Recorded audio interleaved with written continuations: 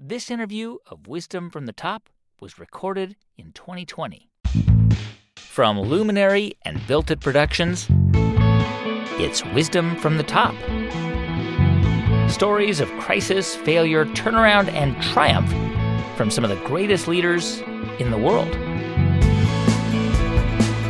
I'm Guy Raz, and on the show today, Stephen M.R. Covey, who built on the work of his father, author of The 7 Habits of Highly Effective People. My father taught win, win, or no deal. If you go for win, lose, that's in the long run not very sustainable. If I go for lose, win, where, hey, I'm a martyr, everyone steps on me, that's not sustainable either. That's not going to work for me. Lose, lose, everyone loses. But win, win. Win-win is really the only sustainable approach. The legacy of Stephen Covey Sr. and how his son Stephen Covey Jr. continues to amplify it. I'm Sandra, and I'm just the professional your small business was looking for. But you didn't hire me because you didn't use LinkedIn Jobs. LinkedIn has professionals you can't find anywhere else, including those who aren't actively looking for a new job, but might be open to the perfect role, like me. In a given month, over 70% of LinkedIn users don't visit other leading job sites. So if you're not looking on LinkedIn, you'll miss out on great candidates like Sandra. Start hiring professionals like a professional. Post your free job on linkedin.com/people today. Burrow's furniture is built for the way you live. From ensuring easy assembly and disassembly to honoring highly requested new colors for their award-winning seating, they always have their customers in mind. Their modular seating is made out of durable materials to last and grow with you. And with Burrow, you always get fast, free shipping. Get up to 60% off during Burrow's Memorial Day sale at burrow.com/ACAST. That's burrow.com/ACAST. burrow.com/ACAST. Back in the 1980s, Stephen R. Covey anticipated a new kind of leadership. Not the table-pounding, charismatic leadership of Jack Welch, but an empathetic kind, which prioritized listening, collaboration, and regular introspection and self-improvement. In 1989, he published a book called The 7 Habits of Highly Effective People, and it was an almost immediate sensation. Today, it's widely considered one of the most influential business books of the 20th century. 7 Habits has sold over 30 million copies worldwide. If you have it, I'd be willing to guess it's one of the few books you regularly reread. But long before the 7 Habits were influencing people around the world, they were influencing Stephen Covey's children, including his oldest son, Stephen Jr., who says he and his 8 siblings were the guinea pigs of the 7 Habits. Stephen Covey, the son, grew up in Provo, Utah. After graduating from college, he spent a few years working as a real estate broker and then as an investment banker. But in his early 30s, he decided to join his father at the Covey Leadership Center, a consulting firm that specialized in corporate training that Covey Sr. had founded in 1980. Stephen Jr. would go on to write his own best-selling books, including The Speed of Trust. But he's also been instrumental in making his father's 7 Habits into a worldwide phenomenon. His father began thinking about those 7 habits while he was a professor at Brigham Young University, teaching business management and organizational behavior. He'd started a consulting business using some of these theories he was developing about the 7 habits, and those habits really resonated with his clients. Now, when you first hear them, the 7 habits, things like begin with the end in mind, or synergize, or think win-win, don't really sound revolutionary. They seem like common sense. The principles were already out there, but my father made it accessible and usable. He brought them together in a coherent framework with a language and with a way to operationalize it. And I think that was a great metaphor, because that's really what he's done is, again, he doesn't own these principles. He didn't invent the principles. They're out there. They're principles. He organized them. He framed them. He languaged them. He synthesized them. He made them accessible and tangible and practical. And that's really the strength and the power of the 7 habits, is that they're profound and they're actionable. Yeah. And what's amazing about the book is, I mean, if you look at the 7 habits, they're so straightforward and clean and simple. And I just want to kind of go through them very briefly, because when we read them now, they seem like common sense, but really they are things that people don't often think about. So, for example, he talks about, the first three are about sort of around this idea of independence, right? Yep. And he talks about the idea of being proactive. So what practically was he trying to say there? Yeah, he was trying to say, you are responsible for your life. You're not a program, you're a programmer. And you can create your future and create your life. And, you're responsible, you're in charge. But in between what happens to us and our response, there is a space. And in that space is your ability to choose your response based upon your values. And so that idea is the foundational habit because it makes all the other habits work. And the whole idea of the first three habits is they take a person from dependence to independence. And, that's habit 1, 2, and 3. Be proactive, meaning you're in charge. Begin with the end in mind is habit 2. That's number 2. Begin with the end in mind. So when you even start a project, you think of what does the end look like? What does the end look like? Mm-hmm. What are we trying to achieve? What are we trying to accomplish? What's important to me? What are my values? And then the next one, habit 3, put first things first. That helps a person become independent, where I'm not dependent upon other people's opinion of me. I'm independent. And the first 3 habits really help a person achieve that. Yeah. They're basic, they're foundational. But the common practice on those same first 3 habits sometimes is, instead of be proactive, it's kind of, respond to the world around you as it's hitting you, react to it. Instead of begin with end in mind, it's kind of go with the flow, whatever happens. And instead of put first things first, it's, do what's easiest first or what's in front of you and what's proximate, pressing, etc., versus really scheduling your priorities. Mm-hmm. And so it's basic. Yeah. My father called it a private victory. And so he sort of has these first 3, which is independence, right? Gain, create independence, self-mastery. But then he moves on to interdependence, that independence is only one side of the coin. You must embrace interdependence to actually succeed. And that means working with other people. And that's how he kind of structures the next 3 key habits. Precisely. So once you've achieved independence, you now have choices and options that you don't have if you haven't achieved that. And so the next higher value now, since life is all about people and we get work done with and through people, now is saying, what if we can work well with others? Habit 4 is kind of the mindset. And if I got to work with others, my mindset should be mutual benefit. Yes. And my father phrased it as think win-win. And he didn't say practice win-win. He didn't say accomplish win-win because you may or may not be able to do it. It's the mindset of thinking win-win. It's an abundance mentality mindset versus a scarcity mentality mindset, where there's enough for everybody.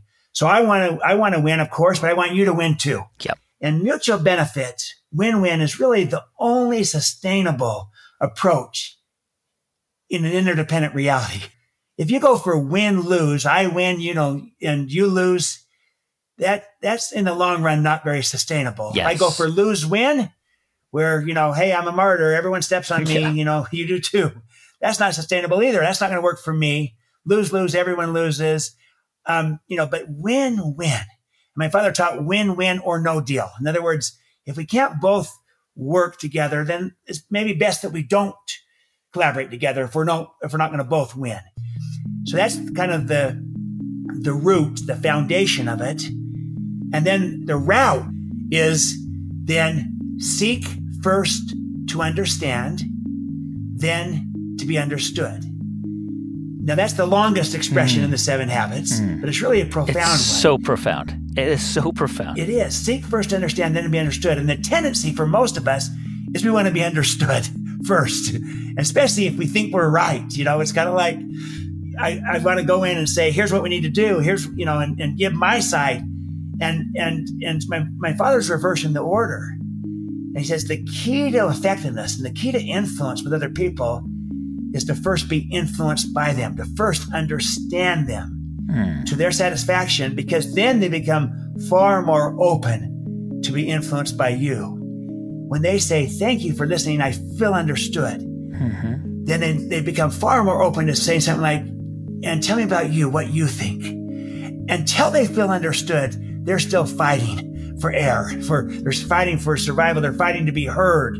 And that's the thing. Most people listen with the intent not to truly understand, but rather most people listen with the intent to reply, to respond. Yep. So they're patient, they're even respectful, but in many ways, they're kind of just waiting their turn. Yep. But what really builds trust, what really builds influence is when the person feels understood. Yes. And that's the power, the magic of that habit. And then your ability to then be understood. And then there is the second half, which is, yes, I want to be heard and I want to be understood too. But if I start by understanding, my ability to have influence will go up dramatically. And it's kind of a paradox, but it's really powerful. Yep. And habit 6 is now with mutual understanding, we synergize. Yep. We try to create, synergy means where 1 + 1 = 3 or more. 3, 5, 10, where the whole is greater than the sum of its parts, where our differences become our strengths to innovate, to create, because we understand each other first and we're trying to achieve win-win. Our mindset is win-win. And so you synergize, you create and you innovate and you invent and come up with new alternatives. That's the power of the second 3. It's the public victory together. Yeah. I mean, it is remarkable because he put this book out in 1989 talking about empathy, understanding, and listening. And that was today, a lot of really great, incredible thought leaders and business leaders who clearly are influenced greatly by your father's work, like Simon Sinek and others, really talk about empathy and talk about listening, right, and seeking to understand first. But that was a radical idea in 1989. I mean, business leaders didn't sit around and listen and try to understand. I mean, we were talking about men like Jack Welch and pounding the table, right? I mean, that's what was going on at the time this book came out. Absolutely, it was like you say, Guy. Today, this is kind of hitting the sweet spot of where people have come to, but in 1989, it was seen as radical. Yeah. And wow, seek first to understand.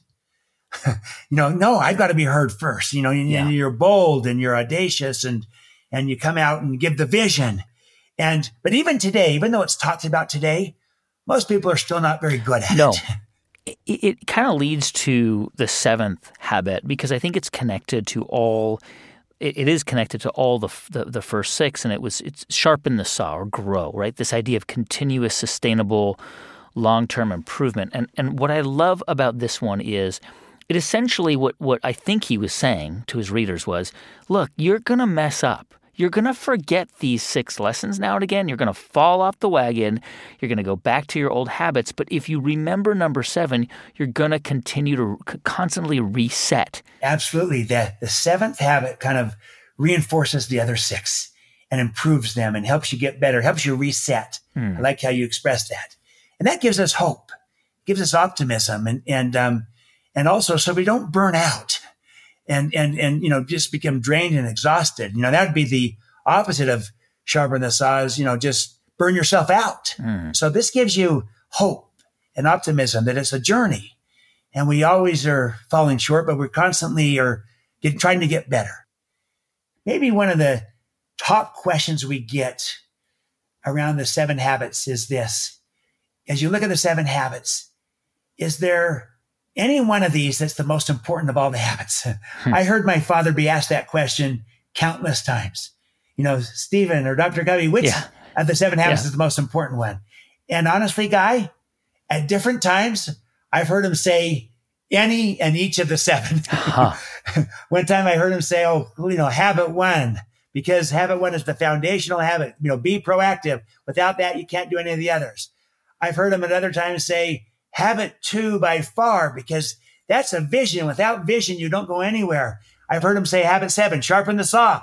Back to your point, that renews you and resets you.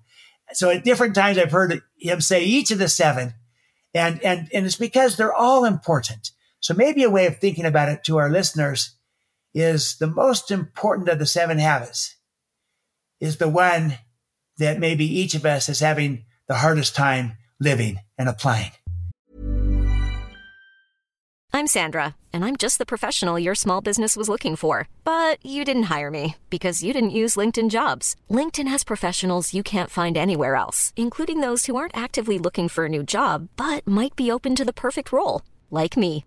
In a given month, over 70% of LinkedIn users don't visit other leading job sites. So if you're not looking on LinkedIn, you'll miss out on great candidates like Sandra. Start hiring professionals like a professional. Post your free job on linkedin.com/people today. Burrow's furniture is built for the way you live. From ensuring easy assembly and disassembly to honoring highly requested new colors for their award-winning seating, they always have their customers in mind. Their modular seating is made out of durable materials to last and grow with you. And with Burrow, you always get fast, free shipping. Get up to 60% off during Burrow's Memorial Day sale at burrow.com/ACAST. That's burrow.com/ACAST. burrow.com/ACAST. Hey, it's Ryan Reynolds, and I'm here with Keith, co-star of my upcoming film, If, only in theaters May 17th. Do you want to tell people the big news? All right, I'll do it. Sign up now and you'll get unlimited for $15 a month and 6 months of Paramount Plus Essential Plan on us. MintMobile.com/switch. Upfront payment of $45 equivalent to $15 per month. Unlimited over 40 gigabytes per month. Face lower speeds. Videos at 480p. Active Mint customers by 531.24 get 6 months of Paramount Plus Essential Plan. Auto renews after 6 months. Offer ends May 31st, 2024. Separate Paramount Plus registration required. Terms and conditions apply if rated PG. Generative AI is not a one-size-fits-all. If you're powering a customer chat experience, you need instant speed at low cost. If you're doing complex R&D or advanced analysis, you need frontier intelligence. The Claude 3 model family from Anthropic offers a model for every task and budget. Claude 3 Opus sets new industry benchmarks for intelligence. Sonnet strikes the perfect balance between speed and skill. And Haiku is the fastest and most cost-effective model on the market. Join the thousands of enterprises who trust Anthropic to power their AI solutions. Visit anthropic.com/Claude today. So, Stephen, when this book came out, from what I understand, I mean, or around the time this book came out, you had a career. I mean, you went to Harvard Business School, and you were in investment banking and working as in real estate, and you kind of had, you had this path that you, and I'm sure that, being the son of Stephen Covey, you wanted to forge a path and figure it out on your own, and but I guess at a certain point, you sort of sat down with your dad, and he kind of looked at you and said, "Look, he asked you this question. He said, do you want to spend your life building buildings or building souls?" Which was an invitation to come and work with him. Exactly. And it was so interesting because, I was coming out of 2 years at Harvard Business School getting my MBA, and I had, an opportunity on Wall Street. I have an opportunity in investment banking. I had another opportunity in real estate development where I had been before, and I really liked it. That was building buildings, and that was interesting and very fun. And just if you looked at the, pure logic of it, those were more prestigious. They offered more by traditional measures of success, of prestige and money and everything else. And then also, like you were suggesting, that one was maybe a little bit more my own identity, right? I'm not tied necessarily to my father.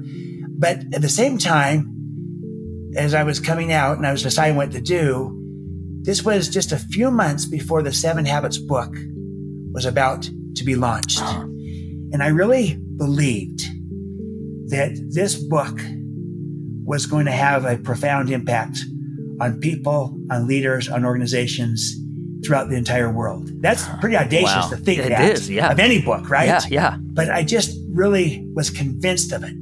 And so I really believed this is going to take off and it's going to really impact people. And I wanted to be a part of it. Yeah. And so even though I knew that I'd have a little bit less of an identity because I had the same name as my father, that was more of a risk for me. But I felt like I did want to be a part of something extraordinary. Yeah. I mean, very prescient of you. So you joined your dad's company, Covey Leadership Center, and then you eventually became the CEO for several years. And while you're there, I mean, it just explodes, becomes this huge leadership development company. 7 Habits becomes like easily one of the most influential books in the English language over the past 50 years, right? But it's interesting to me because you never turned your dad into a like a cult figure, right? I mean, he passed away, of course, in 2012. There are photos of him and his iconic bald head and his big smile. But he was never like a cult guru type, right? And you know, the whole business that was built around him and his book that you helped build never did that. And I really have a lot of admiration for that, I have to say. Well, thank you. I'll tell you, it's a tribute to my father because here's what was important to him, what he was very clear about. And that is this, that the power was in the principles, not in him. And he never saw himself or wanted to be seen in any way, shape, or form as a guru, but rather he would point people to principles. And if someone would say, gosh, you're so insightful, he said, no, the power's in these principles. And guess what? He'd say, I didn't invent these principles. They are out there. And all I've done is tried to organize and frame in language to make it accessible what's out there, what people have been doing for centuries. And he'd always would point the light to the principles. And these principles are universal. He'd really kind of would push away from anyone that tried to guruize him, if you will. Yeah. And I must say this, you'll appreciate this. Someone asked my father, well, do you live the 7 Habits yourself, Dr. Covey? And he replied, you know, about 80% of the time. I love that. And his point was exactly your point earlier. Yeah. I'm trying my best. Yeah. I'm really trying to do this, but I slip too. Sometimes I'm reactive rather than proactive. Sometimes I go with the flow rather than begin with the end in mind. And sometimes I don't listen very well. Yeah. But I'm always trying. I'm always striving. And that's, again, hopeful that even the guy that wrote this, who believed in it, who really, in my judgment, was a great model of it, also fell short. But he just would constantly get back on track and course correct. I'm curious, Stephen. I mean, I just full disclosure, I'm not a super religious person. I have a lot of respect for religion and people who have a practice. But I'm curious. I mean, is there a connection between what this book laid out and some of the teachings of his own faith and your faith?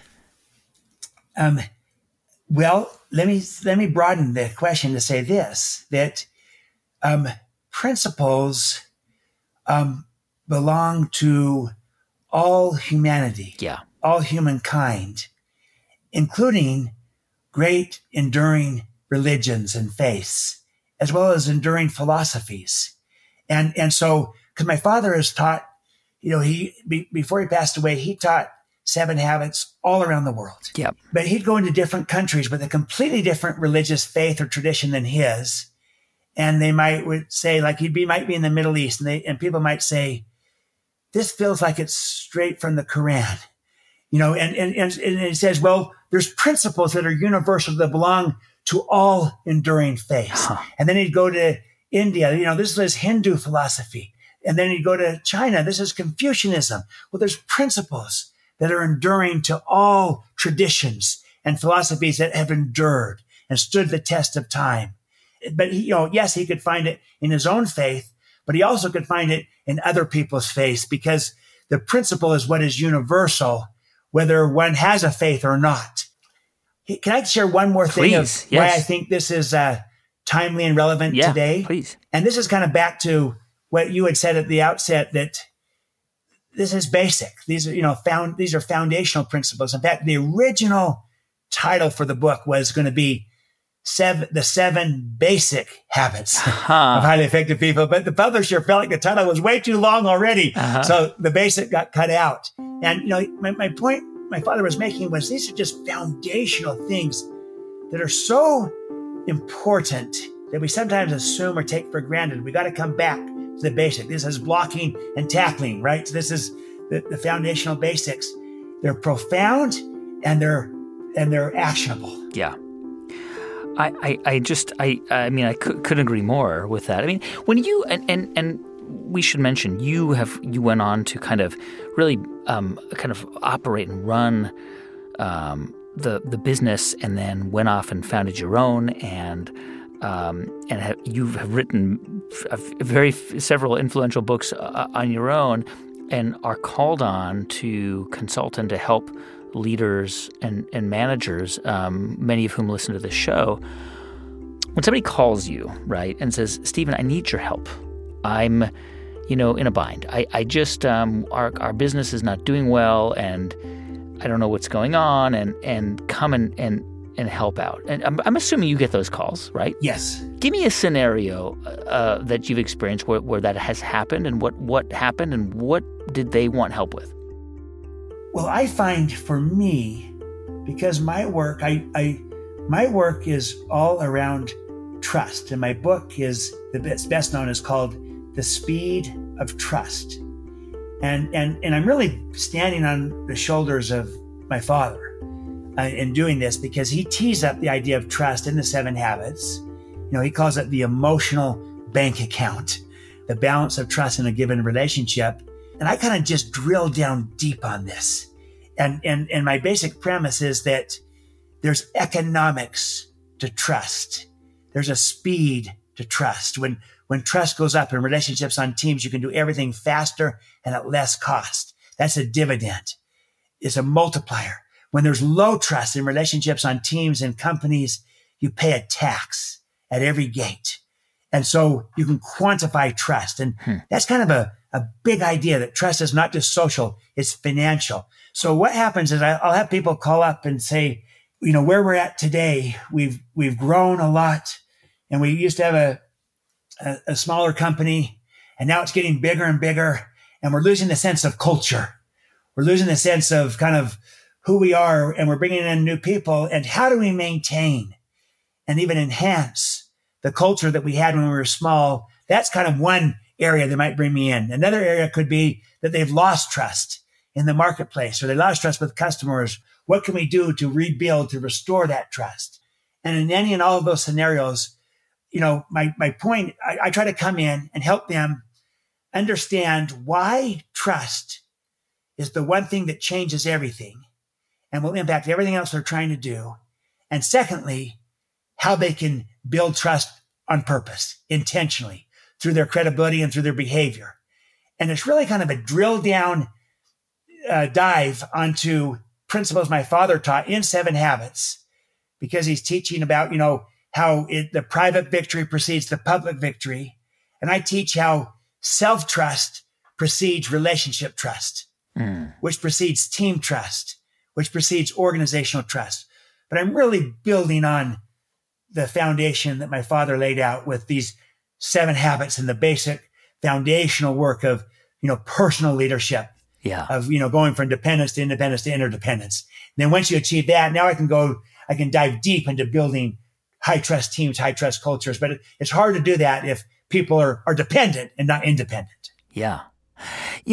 I wonder when when people, this book and these principles, and the principles upon, the sort of the foundation upon which you built additional principles and ideas, they're available to anyone. Anybody can get this book and read the 7 habits, right? Right.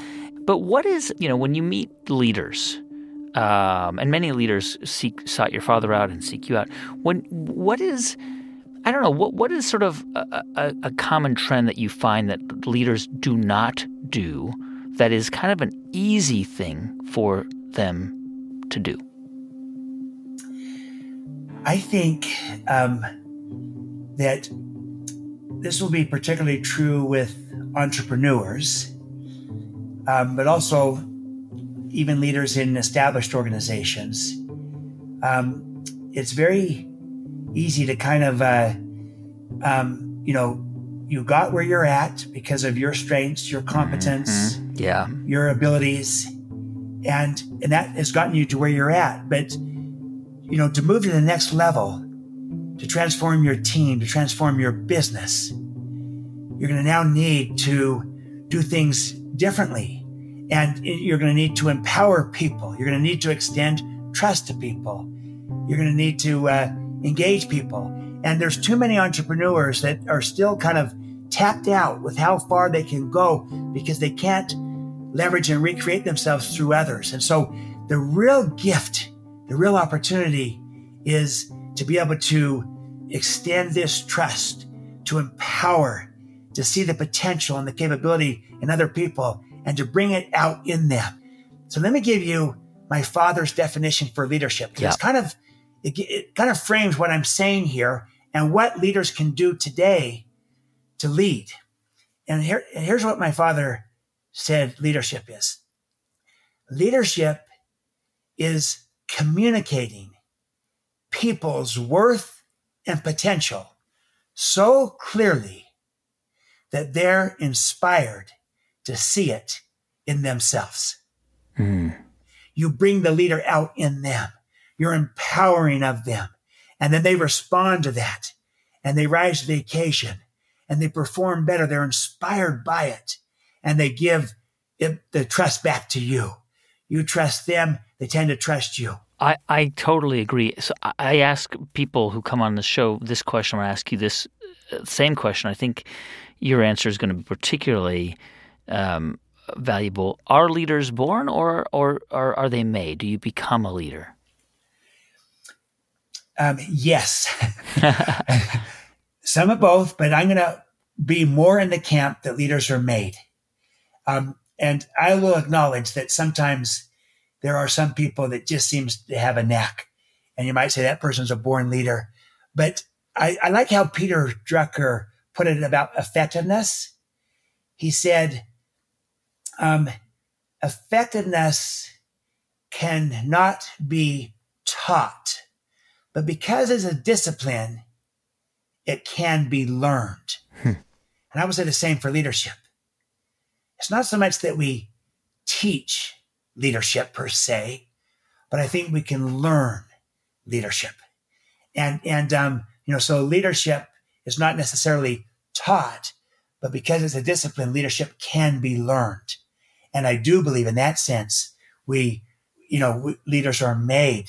I'm also acknowledging that there's certain elements where there might be some naturally gifted people, but I also still think that even there, to become self-aware of the principles behind maybe what makes them a natural leader, to become aware of that helps them go to another level, an even higher level of it too. So I'm more on the side of leadership is leaders are made, that we can learn leadership. I love it. I really appreciate it. I really appreciate your self-awareness.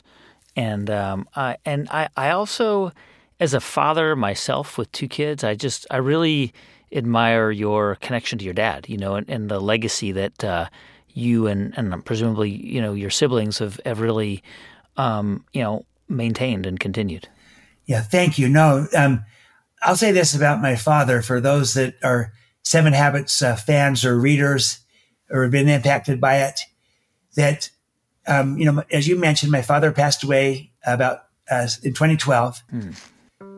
And I said this at his funeral, and I'll say it here now. As good as my father was in public, as a speaker, as an author, and he was very, very good. As good as he was in public, he was even better in private. Some people can give a very powerful presentation on stage, and then they walk off stage, they're like a different person in how they treat others. Well, my father was really good on stage, and he was even better off stage.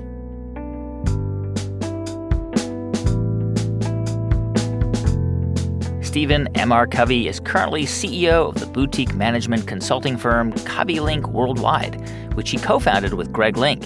Stephen's co-author on the national bestseller Smart Trust, Creating Prosperity, Energy, and Joy in a Low-Trust World. Stephen joined me from his home in Provo, Utah. Hey, thanks for listening to the show this week. The music for this episode was composed and performed by Drop Electric. I'm Guy Raz, and you've been listening to Wisdom from the Top from Luminary and Built It Productions.